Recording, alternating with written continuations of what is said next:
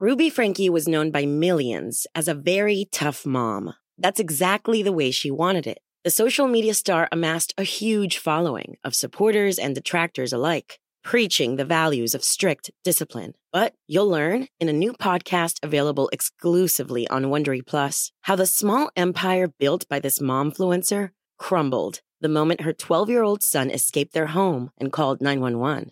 Wondery and Law and Crime bring you the new podcast, The Rise and Fall of Ruby Franke, which explores the allegations of starvation, torture, and emotional abuse leveled against Franke and her business partner, Jody Hildebrandt. Learn about the family's path to stardom, the depravity investigators uncovered inside the home, and hear in-depth analysis of the ongoing criminal trial. Listen to The Rise and Fall of Ruby Franke exclusively and ad-free on Wondery Plus. Join Wondery Plus in the Wondery app or on Apple Podcasts. If you thought the only way to get a more defined jawline with natural-looking results was through surgery, think again. Juvederm Volux XC is a non-surgical injectable gel filler that improves moderate to severe loss of jawline definition and can help you achieve natural-looking results with little downtime. Even better, this improved definition lasts up to 1 year with optimal treatment. No maintenance required. Improve jawline definition for a smooth, sculpted look with Juvederm Volux XC. For important safety information and to find a licensed specialist, visit Juvederm.com. That's JUVEDERM.com. Not for people with severe allergic reactions, allergies to lidocaine, or the proteins used in Juvederm. Common side effects include injection site redness, swelling, pain, tenderness, firmness, lumps, bumps, bruising, discoloration, or itching. There's a risk of unintentional injection into a blood vessel, which can cause vision abnormalities, blindness, stroke, temporary scabs, or scarring. Talk to a licensed specialist to find out if it's right for you. Just a warning that today's episode contains graphic content that some listeners might find upsetting. Voiceover statements from Jack and Sarah Corbett given to court were recorded by actors. Who is the real Molly Martens? On the surface, Molly Martens was the all-American girl. She was born into an affluent family of high achievers. Her father was in the FBI, and at one point, she was a model who appeared to have the world and men at her feet. Behind the public face, though, life was a big struggle. Molly was unhappy, longed for children, and prone to creating a fantasy life for herself. In 2008, she was engaged and just out of a medical rehabilitation centre in America when she flew to Ireland to take up work as an au pair for widower Jason Corbett's children. She became very attached to Jack and Sarah, but also to their father, and a romantic relationship quickly developed. They married, and Jason moved his family to the United States. It was there that Jason Corbett was battered to death by Molly and her father Tom in 2015. Over the past 2 weeks, their sentence hearing for voluntary manslaughter has heard claims that Jason was abusive, a bully and a drunk, all allegations that his family say are untrue. Your Honour, don't be fooled by this mask of civility of Molly Martens. There is a monster lurking underneath the exterior. That's what Jack Corbett told the court. I'm Kevin Doyle, and today on the Indo Daily, I'm joined from America by the Irish Independent Southern correspondent Ralph Riegel to ask who is the real Molly Martens. Ralph Riegel, you have sat in that courtroom in America for the past 2 weeks. We have heard all sorts of claims and counterclaims from Molly Martens and her father, from the prosecutors, but really the climax was what came last night with the statements from the children. Can you bring us inside the courtroom and what was happening there? Yeah, I can, Kevin. I mean, the defence lawyers and the prosecution lawyers were really only agreed on one thing, that Molly was all about the kids. That was what this really all boiled down to, was the two children, Jack and Sarah. They were the children of Jason Corbett, but Molly Martens wanted them. And yesterday, in extraordinary circumstances, in courtroom number 6 of this new court complex, the Davidson County Superior Court, it's in Lexington, North Carolina, those two children spoke their truth. It was raw, it was visceral, it was incredibly emotional. The first thing I want to say clearly is I was a lawyer. From the age of 4 to 10 years of age, I was taught how to lie and manipulate people by Molly Martens. During this time, I was abused by Molly Martens in every way you can imagine and then some. My dad was taken from me almost 9 years ago in a way no human should have to suffer through. Everyone I speak to about my life always says, "Oh, it must have been so hard to lose a parent at such a young age." I didn't just lose a parent. I lost my biggest supporter, my teacher, my protector, my hero, but most of all, I lost my best friend. Jack is 19 years old now. Sarah is 17 years old. They have been raised by Jason's sister Tracy and her husband Dave in Limerick after they won a custody battle within days of the brutal beating to death of Jason Corbett in the early hours of August the 2nd, 2015. And yesterday, those two children delivered victim impact statements, which are amongst the most powerful that I've ever heard in a courtroom. And I'm covering court cases really since the 1980s. Within seconds of Jack starting to speak, Molly Martens started sobbing. She turned her chair slightly to the side so that she did not have to face the children and Tracy Corbett, who delivered their victim impact statements in person. Her sobs got louder at one point. Midway through the proceedings, she was sobbing and moaning. Her father, who was sitting to her left, just kept staring straight ahead at the judge. Tom Martens just never locked his gaze off Judge David Hall.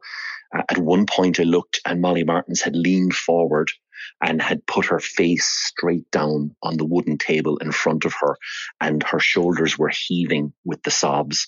A couple of minutes later, as the evidence from Jack and Sarah really got very emotional when they started talking about what Molly Martens had done to them. Jack described her as a monster. Sarah had said that she had betrayed her in every possible fashion. I looked to my left. There were several members of the Martens family. They were sitting in the front left section of the public gallery of courtroom number 6. They were sobbing. At one point, the judge had to interject and warn one member of the extended Martens family that they had to calm themselves, and if they didn't, they'd have to leave the courtroom. Again, as it was proceeding, I heard sobs coming from behind me, and I looked around, and actually one of the female American journalists who was covering the case was basically sobbing with emotion as well. That's literally the kind of sense and atmosphere that was within the court as the two children, really peeled back the layers of what they had endured at the hands of Molly Martens. While my friends are out having fun and going to parties, I'm in therapy learning how to live with the fact that I lied and helped their case. I was 8 years old. Not once did I say I didn't love Molly Martens. But after her weaponising my love for her and being able to express the abuse I endured because of her, I can stand here today and say I do not love Molly and she is not my mother. And Ralph, we know they're going back to jail, Molly and Tom, but it could be for as little as 7 months. You might explain how that sentencing works. How long will they actually spend in jail? Yeah, it's unusual here, Kevin, how sentences are formulated here in the United States. They're actually formulated on the basis of months. So, whereas we talk 15 years and 15 and a half years or whatever, in the United States, they talk in terms of months. So the sentence that Judge Hall imposed, the minimum sentence he could have imposed was a simple probation order. And the maximum sentence he could have imposed was 9 years because he acknowledged that there were a number of mitigating factors that he had been asked to take into account, and he ruled that they were applicable. So the sentence he imposed was actually 51 months to 74 months for both Tom Martens and his daughter Molly. Now that's basically, they've already served 44 months in custody. So both father and daughter will serve a minimum of 7 months, and they will qualify for the 7 months on the basis of good behaviour. So they both could potentially walk free next June. And in terms of the Corbett family, how do they feel about that sentence? Officially, they're disappointed. Kevin, I was talking to them yesterday, and they issued a brief statement thanking the people of North Carolina for their support, appealing for privacy, saying it has been a very, very difficult and trying couple of weeks and months. It's worth remembering that this family have spent 8 years campaigning for justice for Jason. So I think on the one hand, while the Corbett family are disappointed that the sentence wasn't at the higher end of the range, but I think privately they realized that there was a feeling amongst many people that there was a very, very strong possibility that Tom and Molly Martens could have walked free from court. So I think there's also a feeling of relief in the Corbett family that at least they have gone back to custody. Ralph, the last couple of weeks have really been about Molly Martens putting forward her version of events for what happened back then. You know, he'd come home from buying a new golf club for $500 and he'd open the fridge and there would be a case of raspberries and that would be it. We can't afford raspberries and he would throw the raspberries on the floor. According to Molly, it's a side of Jason no one sees because to friends, he's the life of the party. The husky 260-pound Irishman always has a smile on his face at neighborhood gatherings. But in private, he would dictate what she should wear or what she should shop for or when she should be home or when she should or shouldn't leave or text her repeatedly or engage in just various forms of, controlling behavior. Demand to see her phone, look at her computer history, that sort of thing. The headline on the Irish Independent today from your own copy is "Don't be fooled by Molly's mask, a monster lurks beneath." And that's a paraphrasing of what Jack Corbett said in court in his statement. Can you take us back and tell us who is the real Molly Martens? She was, and I think she is obviously everyone who has seen the photographs. She's a very, very attractive lady. She's, as you say, like your quintessential homecoming queen or all-American girl, blonde hair, very well spoken. She comes from a family that was described in court as, focused on education. Molly, from what we can gather from her very early years, struggled, I think, with expectations and also struggled with mental health problems and with depression. If you look back on her life, she went to Clemson, which is one of the most prestigious universities here in the South. She didn't even finish her first semester. She bounced around a succession of what I suppose you could call menial jobs. She drifted through a number of different relationships. She was involved in one relationship with a man called Keith McGinn when she suffered another bout of mental health difficulties. And she was eventually admitted to a psychiatric facility in Georgia. And what's absolutely incredible is within a couple of weeks of her being released from that facility, and without even telling the man that she was engaged to here in the United States, she traveled to Ireland to try and take up a job as nanny, looking after the two children of Jason Corbett. And to give you a little pen picture of Molly Martens, what the prosecution described as her complicated relationship with the truth, Molly almost lives in an alternative reality in terms of the way she portrays herself. For instance, when she was in Clemson, she had a college roommate, and she told her college roommate that she had a younger sister who had died of leukemia. Molly had a photograph on her bedside table of a young girl. But there was something about the story just didn't ring true with the roommate. And when Molly was absent one day, the roommate was examining the photograph, and whatever caused her to open it, she opened the photograph and realized that the image of this girl that Molly had portrayed as a younger sister was actually a stock image. It's the kind of image you get when you buy a frame for a photograph. She lied about being a foster parent, which is important because she had told Jason Corbett when she came to Ireland to look after his two young children that she was the editor of an Irish magazine so that she could become the leader of a book club here in Davidson County. So many other things that she would lie about. The prosecution pointed this as a person who basically had a terrible history of falsehoods, lies, half-truths, and deceit. And Alan Martin, the assistant district attorney for Davidson County, he pointed out to the judge that this is a person who is very, very practiced at deceit. All I have ever been is a piece on her chessboard. She taught me how to shoplift, how to vomit, how to be the most convincing liar. I thought Molly loved me, but I was just her entertainment. Someone who would do anything she said and be like a doll she could dress up.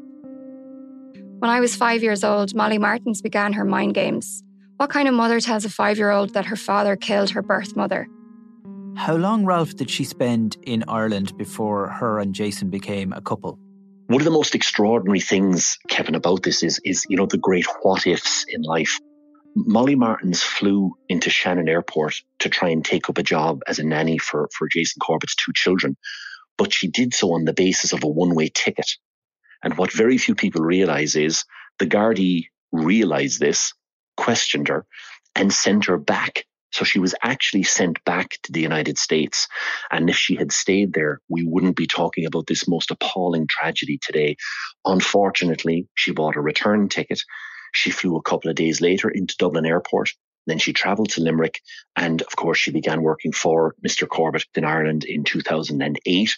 Within a couple of months, they had commenced a relationship, and Jason and Molly married in June 2011 at a very elaborate ceremony, which was paid for by Mr. Corbett. One of the suggestions put forward during the hearing over the last couple of weeks was this idea that Jason Corbett was somehow tight or controlling around money, but there is evidence to the contrary that actually he was providing money, paid for the wedding and other things for the family. Oh, very much so. I think the family, in particular Tracy Corbett Lynch, a couple of years ago predicted when this whole appeal process started, she said that, look, they've taken Jason's life. Now they're going to try and take his good name and his reputation. And that's very much what has happened over the last couple of years. And in particular, in the last fortnight, Jason Corbett was portrayed as a bully, as a person with an anger management problem, as a man who subjected his wife and children to a terrifying campaign of domestic abuse, of a person who seemed very unhappy with his lot in life. And most extraordinary of all, a person who was exceptionally tight with money, that he would give out to Molly about her spending money on fruit or leaving a light bulb on in the house. And of course, all of that runs absolutely contrary to what in reality happened. Jason had an abundant amount of personality, and he was he cared. He was very compassionate. Sometimes that's like a missing link with some of your coworkers, and especially managers. Not all of them, obviously, but Jason had a special touch about really, really being compassionate, really, really caring. Do we know how the two families felt about their relationship, the Corbett family and the Martens family, Molly's parents? Yeah, I think the Corbett family were very wary. Initially, I think the feeling I got is that they were very happy for Jason, that he was happy, that here was a man that was devastated by the death of the love of his life. To give you a portrait of the man, he was so upset by his wife's death that at his lunch break in Limerick, he worked in a packaging plant. And in fairness to Mr. Corbett, he started on the shop floor. He was just a general operative, but worked really hard, went to night courses, bettered himself, became a manager, and ultimately ended up running his own plant for NPS, which is now Restrock, here in North Carolina. But he was so devastated by his wife's death that at lunchtime, he would travel to Mungret Cemetery, where she's buried. He would read aloud from the local papers to her headstone to keep her up to date with the news. He would never miss an anniversary, a birthday, a Christmas, a St. Valentine's Day without calling to the grave and putting a card on the headstone. He would write poetry and read them out to his beloved mags. And he seemed to be very much that type of man towards Molly Martens as well, although you wouldn't think so in the evidence that was given over the last 2 weeks. But the Corbett family themselves, while they were initially happy that he had found happiness, I think they became increasingly concerned about the type of person that Molly Martens was. They became aware of her exaggerations, her lies, and unfortunately, none of them had the full jigsaw. Everybody had a piece of the jigsaw, which made them wary of Molly Martens, but none of them were able to put the full jigsaw together to realize, well, this is the type of woman we need to get him away from her. Your Honour, don't be fooled by this mask of civility of Molly Martens. There is a monster lurking underneath the exterior. She systematically broke me down and drip-fed me untruths. I want to be clear. I had never witnessed my dad hit Molly Martens, ever. I am not under duress now. I want you to look at me standing here today and know the truth. I think that one of the people who did was Jason's best friend, Paul Dillon. And again, he's been a remarkable friend to Jason and his family over the years. And Mr. Dillon has been here for the entire fortnight to support the family. And Molly never liked him because Molly, I think, saw him as a threat. She didn't like the relationship that Paul and Jason were so friendly and they talked so much about each other's lives. So she did her best to distance him from Mr. Dillon.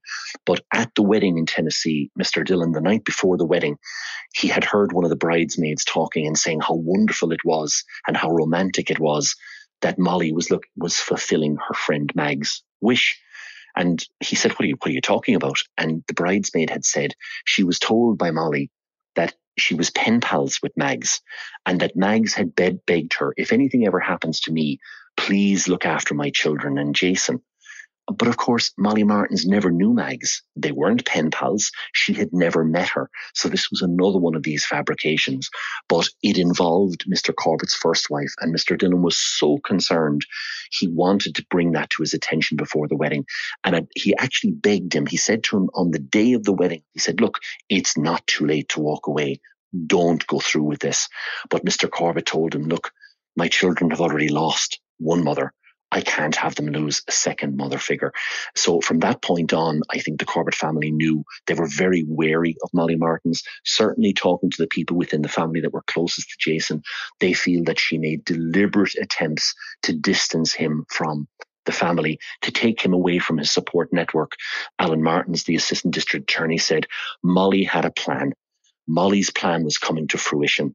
She would marry Jason Corbett, she would divorce Jason Corbett, and she would engineer a domestic situation where she would get emergency custody and she would take his children. I think it's clear, Ralph, from what we heard over the last couple of weeks that we'll never know the full version or truth of what happened because we'll never get Jason Corbett's side of this story. But it does seem clear that by the time he was killed in August 2015, things were not good within the marriage.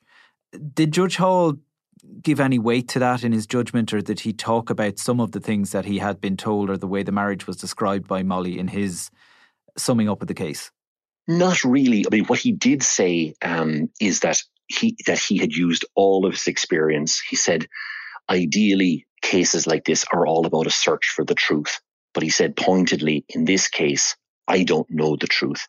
He said, I've tried, I've searched, I've strained every fibre, he said, of my experience and my skill to discover what happened in the bedroom in the early hours of August the 2nd, 2015. But he said, despite all of that, I've listened to evidence, I've read reports, I don't know what happened. He said there were 3 people in the bedroom that night. They are the only 3 people who knew what happened. One of those is dead. The one thing he did do is he focused very forensically on the major holes and the major contradictions in the Martin story. And it was interesting because those contradictions didn't really feature very highly in this case.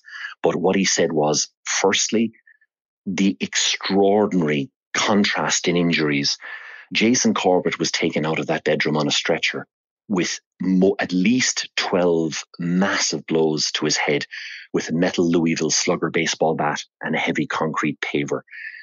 The injuries were so catastrophic and devastating that Dr. Craig Nelson, the pathologist here in North Carolina, he said that when he was preparing the body for the post-mortem examination on the medical table, pieces of the skull were actually falling out onto the table. His body was found blood-soaked and naked on the carpet of the master bedroom. There was blood on the walls. There was blood on the carpet. There was blood on the baseball bat. There was blood on the paver. There was even blood on the ceiling and the furniture. In contrast to that, Tom and Molly Martens, as he said, the judge said, these folks were basically uninjured. Now, Molly Martens made a major claim about having a small fingernail dig on her neck, but that was not noted by paramedics at the scene. They'd no bruises, they'd no scratches, they'd no major injuries. In fact, the judge noted, and it was quite interesting to hear him note that Molly Martens was wearing a very fine filigree bracelet. And by her own account, she was wearing that bracelet all the way through what both Tom and Molly Martens described as a life and death struggle. I don't know what precisely woke me up, but what I heard were loud voices and kind of like thumping. Something bad was going on. So I grabbed that Little League baseball bat and I ran upstairs. Were you yelling at him? Were you guys screaming at each other? No, I wasn't yelling. No, he wanted to shut me up, so he covered my mouth and then he started choking me. But at some point, when he stopped, I screamed. And then he started again. And the next thing I remember is my dad standing in the doorway. Tom Martens claimed he came into the bedroom armed with the baseball bat to confront Jason Corbett, who was strangling or holding his daughter by the neck and threatening to kill her. But that braced it throughout this incredible life and death struggle, according to the Martens. It wasn't dented, it wasn't torn, it wasn't damaged in any way at all. And it was seen on Molly Martens' hands in the crime scene photographs after the police had called to the scene. He also noted that there was no rips or no tears to Molly Martens' pajamas or to Tom Martens' t-shirt or boxer shorts. He even said even the elastic on the garments wasn't strained, and yet these two people had said that they were involved in a fight for their very survival. The other major point that he noted, and again this was something that had not featured in the original 2017 trial, is that the two children were asleep in the bedrooms upstairs, but there was one other person who was in the house that night, and that was Tom Martens' wife, Sharon. Now, what we had not heard in the original 2017 hearing was Sharon Martens' version of events. Now, Sharon Martens gave a statement to a police officer where she said, yes, she was awoken to the sound of the same thuds and screams. She saw Tom leaving the bedroom, but then she fell back to sleep. And she never left the bedroom. And the first inkling she had that something was wrong was when there was a knock on the door. There was a police officer outside. So here you have a mother who hears her daughter screaming in the bedroom upstairs, fears she's involved in a violent relationship. Her husband leaves the bedroom armed with a baseball bat and does not come back. And this woman goes to sleep. And Judge Hall said that Tom Martens he'd spent his entire career in law enforcement. He was a supervisor within the Tennessee office of the FBI. He was involved in a serious crime squad. He worked with local police enforcement agencies. And Judge Hall said, here's a very experienced law enforcement officer. Rookies are taught, if you're going to a scene that involves violence or a confrontation, the very first thing you do is you call for backup. And he said Tom Martens left that bedroom. He didn't ring 911. His wife didn't ring 911. And his wife didn't follow him upstairs to see was he all right. The first call to 911 was made when Jason Corbett was lying dead or dying on the floor. Davidson County 911, what is the address of your emergency? My name is Tom Martens. I'm at 160 Panther Creek Court, and we need help. Okay. What's going on there? My daughter's husband, my son-in-law, got in a fight with my daughter. I intervened, and I think he's in bad shape. We need help. Okay, what do you mean he's in bad shape? He's hurt? He's bleeding all over, and I may have killed him. Finally, Ralph, is there a difference between the way Molly Martens is being portrayed in the Irish media, in your own reports and elsewhere here at home, and the way the American media have viewed her? I think that's a complex and difficult question, Kevin. I would think that there are some elements of the US media portray her in the manner that the Irish media have portrayed her. I think we have tried to be fair. We have listed all of the material that the defense teams have said and outlined. But I think we have this inherent Irish bias. So I suppose we're probably writing it from an Irish perspective, whether we know it or not. And I think the American media probably do that a little bit as well. Certainly what has generated a lot of headlines here was the material about domestic abuse, because I suppose in America at the moment, anything to do with domestic abuse and the abuse of women is very high profile. It's very much within the news. So that element of the case, I think, has generated a lot of headlines here, particularly the evidence that came from a lot of Molly's friends about the fact that it was an abusive relationship and some of their concerns about Jason. Again, a lot of that evidence is up for debate on the basis that the prosecution pointed out that the Davidson County police officers, when they were investigating this case, they took 50 statements. Only 5 of those statements were subsequently changed. And the 5 statements that were changed by people who came to court in the last week and a half to give evidence on Molly Martens' behalf and to talk about the domestic abuse that she had been suffering at the hands of her Irish husband. I think it's also worth noting that Molly Martens, in her very first statement to the police, she was absolutely adamant that no one else knew about the domestic violence or domestic abuse that she was allegedly suffering at the hands of Mr. Corbett. And yet several of her friends came into court and said, oh no, she had confided that abuse to me. And of course, the two children, in their victim impact statements yesterday, said Molly Martens had taught them to lie. She had frightened them into the fact that they would leave the United States against their wishes, that they would leave their friends, their family, their homes, everything that they knew. My words were weaponized to help Molly and Tom Martens get away with killing my dad. My dad deserved the world. He deserved to grow old and feel love from his family and get to see his kids make him proud, but that was taken from him. And remember, these two children had just been orphaned. They had, at the ages of 10 and 8, they had lost both their parents, and they were being told by their stepmother they were going to lose everything that they knew and loved and cared about and would go back effectively to a strange country. They had lived in Ireland, but they obviously had very little memories of it. And she used that fear, according to the two children in their victim impact statements, to make them lie. Jack, he actually opened his victim impact by saying, you could have heard a pin drop in court when he said this, I'm a liar, but I was made a liar by Molly Martens. Ralph Riegel, thank you very much. Your Honour, you know my dad as the deceased, but he had a name. It was Jason.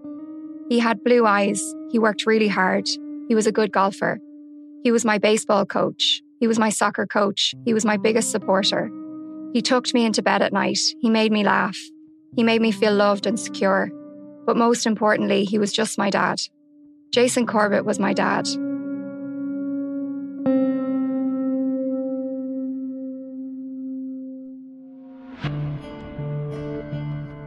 My thanks to Ralph Riegel, who has been covering that case for the past 2 weeks in the United States. And you can read more of Ralph's coverage in the coming days in the Irish Independent. If you'd like to hear more about this case, we've linked to some of our previous episodes in the show notes. I'm Kevin Doyle, and today's episode of the Indo Daily was produced by Dee Reddy, researched by Dave Hanratty, with sound by John Smith. Voiceovers were by Ryan Nugent and Chloe McPolan. Archived clips were from RTE News, ABC News, ABC 2020, Fox 8 News, CNBC, RTE Morning Ireland, The Late Late Show, and The Irish Independent. If you have been affected by this episode, you can get a list of helplines by searching Someone to Talk To on the Irish Independent website. If you enjoy the Indo Daily, don't forget to like, follow, and leave us a review. And if you would like...